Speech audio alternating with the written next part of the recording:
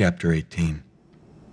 I was sent to Leningrad by Hartman Cooper and Stein's main power player, Nicholas Cooper. As Gorbachev's perestroika and glasnost were shredding the inhumane fabric of the communist dictatorship, Nicholas had the brilliant idea of illuminating a younger generation of dissidents in the Soviet Union by teaching them about the law. Nicholas wanted us to teach them about all kinds of law, be it constitutional, criminal, civil, or property, raising and grappling with issues about liberty, privacy, social equality, democratic participation, and human dignity. As the undemocratic Russian Empire, along with its secret prison system, was coming apart, Nicholas Cooper's project was to bolster the construction of a better society. It would finally be possible for the Soviet people to have a better country without the gloomy shadow of cannibalistic Bolshevik ideology, where Russians didn't have to eat each other up just to survive. At long last, they could put an end to the prisons of Lubyanka and Matryoshkaya Tishina. The best and the brightest generation after generation had been locked up in dungeons whose keys were thrown away. Inside those prisons, you were either tortured or given the infamous 9-kopeck verdict, which made reference to the cost of the single bullet was fired into the back of your head. All that was about to end, thank God. Finally, liberty for all in a law-abiding society. Our hope was that producing enough food and goods for everyone would also produce peace and prosperity, something that people living in the sprawling Russian steppes had never experienced. According to Nicholas, there would no longer be any need to wage hot or cold wars, and we could all live in peace and harmony in a law-abiding society. Did I believe that? Yes, maybe I did. I certainly wanted to believe it. My response to Nicholas when he asked me to get involved with him and told me about the opportunity in Leningrad? Let's get to work. Our job was to organize conferences about identifying voters, doing opposition research, and winning elections. We would be teaching young Russians how a real government works, a government elected by the people where there are checks and balances to power, a government guided by ethics that are clearly identified and regulated by laws restricting each branch of government. How about free markets and election technology? Talks on all that were in the works, too. Most importantly, the International Institute of Human Rights asked me to write a report on the abuse of political prisoners in Russia, an assignment I immediately accepted with Nicholas's blessing. Basically, I was supposed to get the names of any remaining political prisoners and smuggle the list out and into the hands of respected journalists in the West, so that those fearless individuals would be recognized in important publications like Le Monde in France and the Washington Post in the United States. The reasoning behind this project was simple and powerful. At some point, every criminal is looking for a measure of respect. In the late 80s, Soviet politicians were being treated in the West like the assholes and bastards they were. Suddenly, they became aware of their own images. For the first time, they were conscious of the West's assessment of their conduct. If we could identify political dissidents, those bastards in the Kremlin would leave them alone. At least, that was our theory. My job was to get media attention for people in the dissident movement, be they doctors, physicists, teachers, writers, or civil servants. It was a matter of life and death to get their names out there. The Soviets had persistently claimed there were no political prisoners in Russia. It was the government line ever since Khrushchev famously announced in 1959, "We lock up only criminals and the mentally ill, not political prisoners." Everyone knew they were lying in order to cover up their sinister activities. As quickly as possible, I had to find out who the dissidents were and get them recognized internationally. Nicholas introduced me to my first two dissidents, Vasya Verbitsky and Lev Horowitz, and both men immediately promised to help identify others. What brave people those first two were to cooperate with me. As I talk about that time, it all feels like a movie. Suddenly, I'm back in my own cinema, seeing my life as a film again. Except this time, the film's in color with an enchanting voice in the background singing a Russian folk song, a tune that I was not able to get out of my head for a decade. Chapter 19. Lev Horowitz's Gaz-21 Volga was a pretty comfortable sedan. I realized right away that it was an exact copy of a late 50s model Chrysler Royal. However, that long night ago, neither of my two fellow passengers knew about the remarkable similarity between the two vehicles. That was because the only American cars Lev and Vasya had ever seen were those brief shots of vehicles in Russia propaganda movies where poor black people were always being exploited by white, overweight slave owners. The Bolshevik propaganda machine had really never moved past the Civil War era in U.S. history. Of course, that was intentional because anything prior to the Civil War had to include the Declaration of Independence, the Constitution, and the Bill of Rights. Those documents were gigantic leap forwards not only for Americans, but for mankind as well. In addition, anything after the Civil War had to portray the greatest economical progress in all the history of recorded civilizations, thanks to liberty, trustworthy government, and lawful taxation. For 70 years, Soviet people had been fed the lie that their collectivist regime was the only hope for the oppressed peoples on the planet. God forbid expressing any other world view. If you dared do that, you were the opposition, the fifth column, a contra-revolutionary and a fascist, even though fascists were socialists too. But worst of all, you would be labeled enemy of people. That moniker sounded more like a B-movie from the West about monsters and goblins than a serious category for government opponents. Nevertheless, at that time within the Soviet Union, enemy of people was the most frightening tag any citizen could be given. And there, driving with me in this Soviet Volga Chevy copycat car were two former political prisoners who wore that label proudly. They considered themselves patriots, and the communist state is the real enemy of people.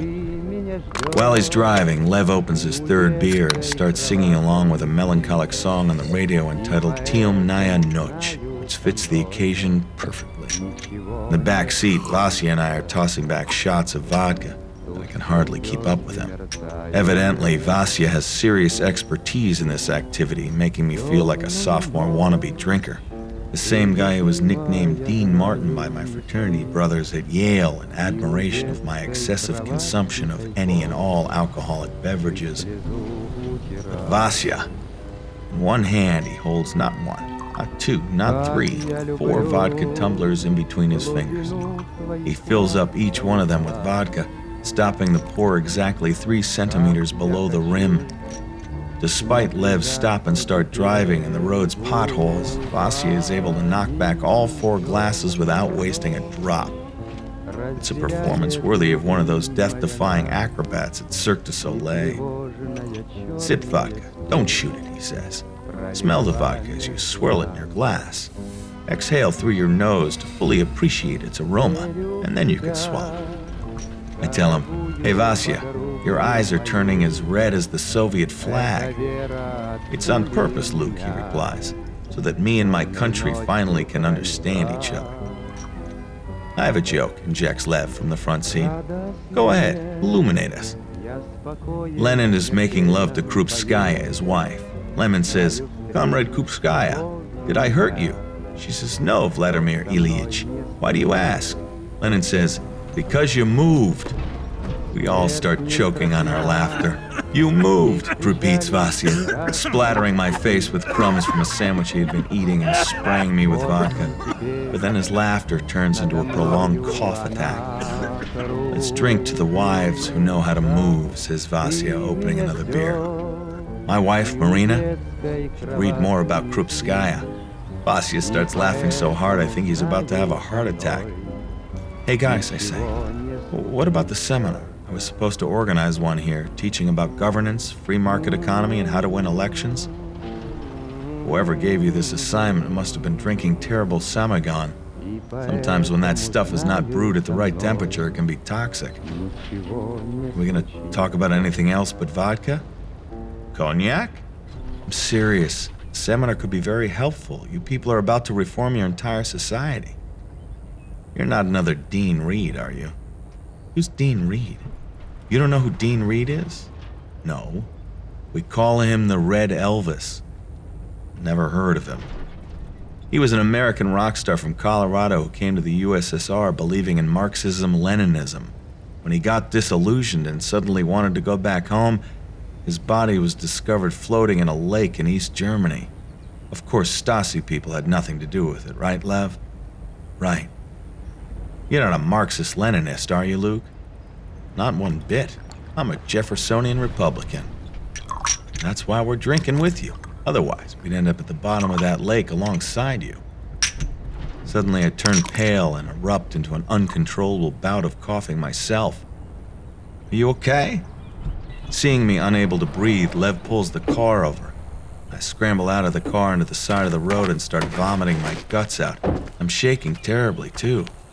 Vasya holds me around the waist so I don't fall on my face, which he is splashing with cold water. No more vodka for you, my friend. No more vodka. Oh, God, we thought you could drink. You call that shit vodka? I managed to say in between more convulsive vomiting. Lev hands me a paper towel to dry my face and dabs another towel around my mouth. Suddenly I can breathe again. I'm all right now. You want some beer? Asked Lev. I didn't vomit enough, I shout feebly. You people are crazy. I don't know what I'm doing here. Chapter 20. Finally, we arrive at the birthday party. It's happening in a cafeteria called Stolovaya on Makhovaya Street, right next to Legitmig. I'm there with a group of typical Russian intelligentsia, engineers, teachers, doctors, writers, and journalists. Everyone's drinking vodka, except me. Vasya is so drunk he can't stop laughing. Lev is about to make a toast. Lev would always come out with one of those toasts that are told like fables. You hear the story, and then at the end you drink to the moral of it. Drinking in Russia is the most moral thing you can do. Being moralistic is allowed and encouraged as long as you have a glass of vodka in your hand. To give his toast, Lev gets up on the table with a teacup full of vodka in his hand. He raises his voice to get everyone's attention. Comrades, friends, this one is very serious. Listen up. Imagine 3 trains on parallel tracks speeding towards the same final destination. The 3 trains are called the past train, the present train, and the future train. Most people always choose one of the trains and ride it until the end of their lives. That's where you see people who live only in their past. They keep complaining about what happened to them all throughout their lives. They never see the present and never think of the future. These people are scared of progress, and they continually refer to the good old days. We have a past train passenger among us? Everyone looks at Anatoly Gavarukhin, a mathematics professor at the State University who's sitting at the end of the table. What? Says Anatoly, nervously lighting a cigarette. I don't live in the past. Why are you all suddenly staring at me? Everyone bursts into laughter. Come on, Tolya, says Lev. Look at the way you've dressed. People wore suits like that after the Second World War. That was 40 years ago.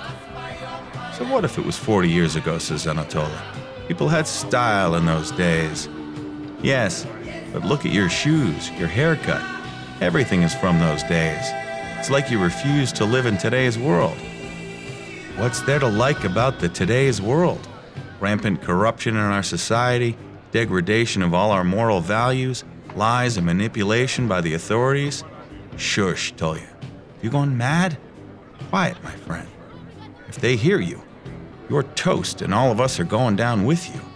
There's no point in getting agitated. We're having a good time here. Maybe you're right. But who cares? Nothing can be changed anyway. Still, you look like someone who's coming out of the archives of life, not someone from today's world. You look like a museum exhibit. Anatoly Sergeyevich, come on. Drink this vodka and loosen up. Hey, Nadia, give Tolya a kiss. He hasn't been kissed by a woman for 25 years. Nadia, pretty brunette, goes up to Anatoly and lands a long, passionate kiss smack on his lips. Now he's coming back to life. I can see it, says Lev. Look at him. He's changing trains. Hey, we want to change trains too, someone else shouts. Nadia, Nadia, Nadia, others start chanting. That's quite a lot of train changes. Our country is poor. Our railway system is no good. Everyone bursts into laughter. Anatoly takes a glass of vodka, stands up, and people stop talking to listen to him. How about this one? A man creates a hero's shrine in his house and starts worshiping it. He makes sacrifices, buys expensive ornaments and gifts for the shrine. One day, God comes to him and says, "Hey, you, stop spending everything. If you become poor, you're gonna put the blame on me." "That's not yours, Tolya," says Lev. "That's Aesop's fable." "Who cares? Aesop knew more about survival than anyone." "You people are losing your minds," somebody shouts. "They'll squander the fortunes of our country, and one day we're going to become a bankrupt state," somebody else calls out. "Good," says Lev. "Maybe then we can start again and make a better country. Let's drink to Aesop, our brother in slavery." Chapter 21. Everyone at the party is drunk and laughing hysterically, except Vasya. I realize that he is using the happy distractions to get down on the floor and briskly crawl under the table toward me. Shielded from view by the long tablecloth, he locates my leg.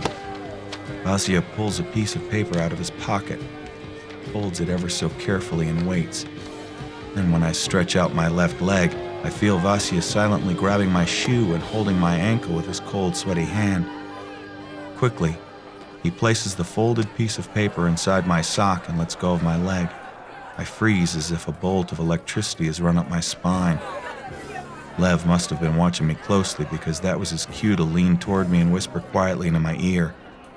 "Luke, those are the names you wanted. Anatoly gave them to us." I look around apprehensively. At the next table, a group of men in dark suits are watching everyone at our table, surveying our party with palpable curiosity.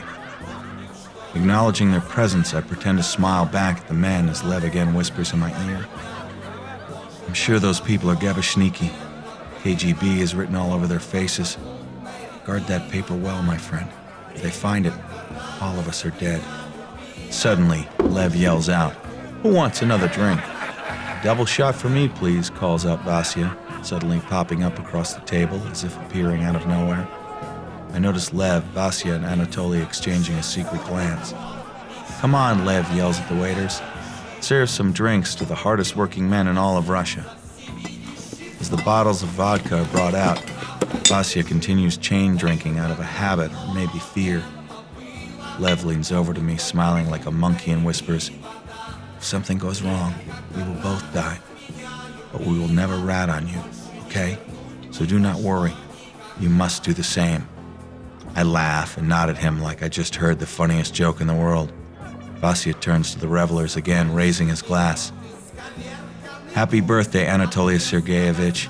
Happy birthday, you fucking Einstein." Vasya looks around the table but can't spot Anatoly. "Where's that museum exhibit? And where's that whore? I only asked her to kiss him. Where'd he run off with her?" More raucous laughter. Now I know why he's so dressed up. Chapter 22. I get up and stroll slowly to the men's room so as not to attract any attention. Once there, I go into a toilet stall and lock the door behind me. Without pulling down my pants, I sit down on the toilet cover and carefully reach down, find the folded paper in my sock, and pull it out. Unfolding the little piece of paper, I find a list of scribbled names in Russian. There are a score of names in tiny print, weird-sounding names, important names. Names of the brave people who are standing up against the communist regime. My heart starts throbbing inside my throat. One glance at that list makes it clear that there is no way I can memorize all those names. I take out the pocket knife I always carried with me and cut a tiny slit between the heel and the sole of my right boot. Inside that slit, I carefully fold and place the list. Suddenly I hear Vasya walking into the men's room. He's very drunk and humming some Russian song as he starts unzipping his trousers.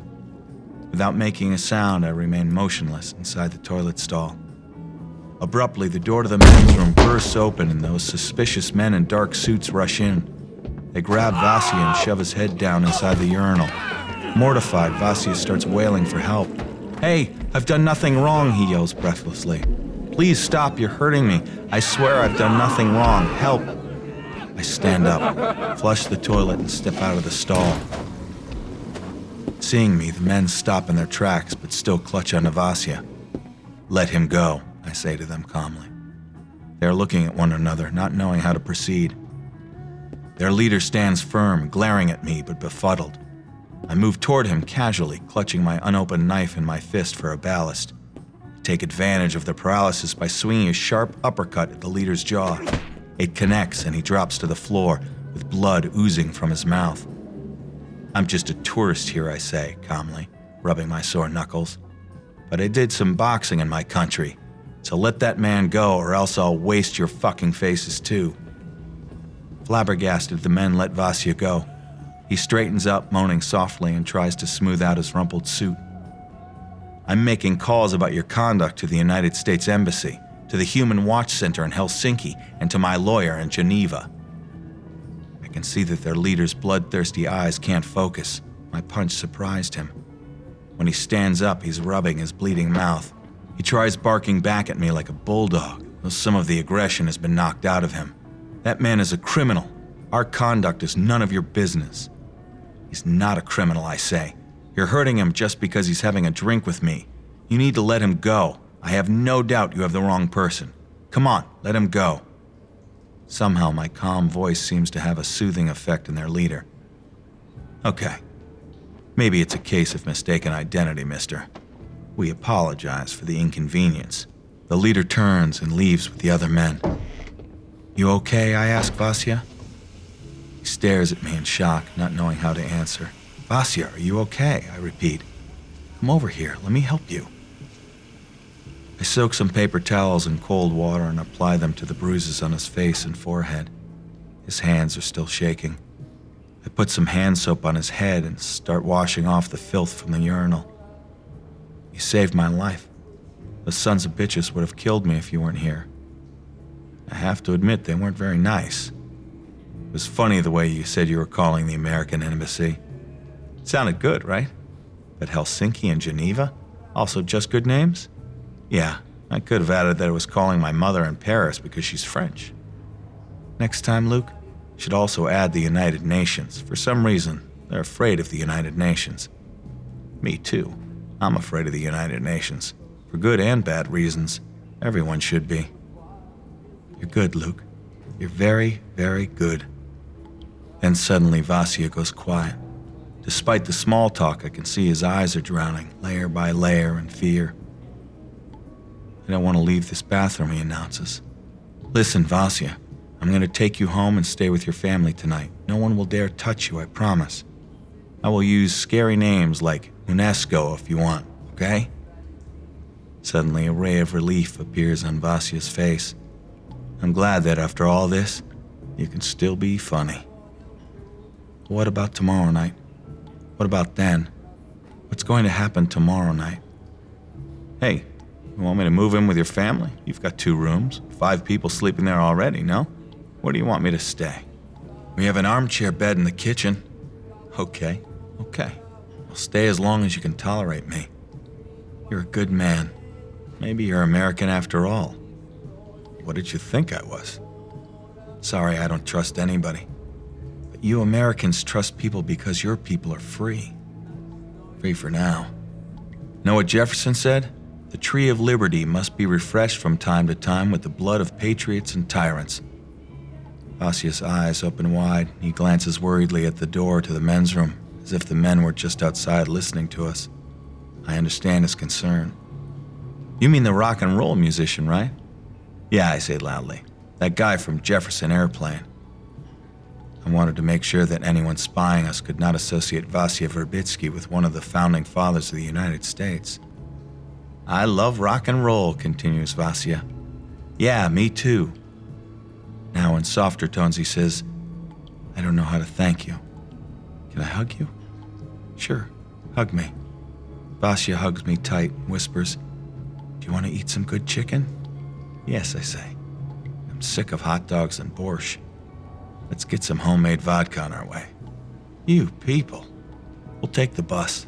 It's safer with people around.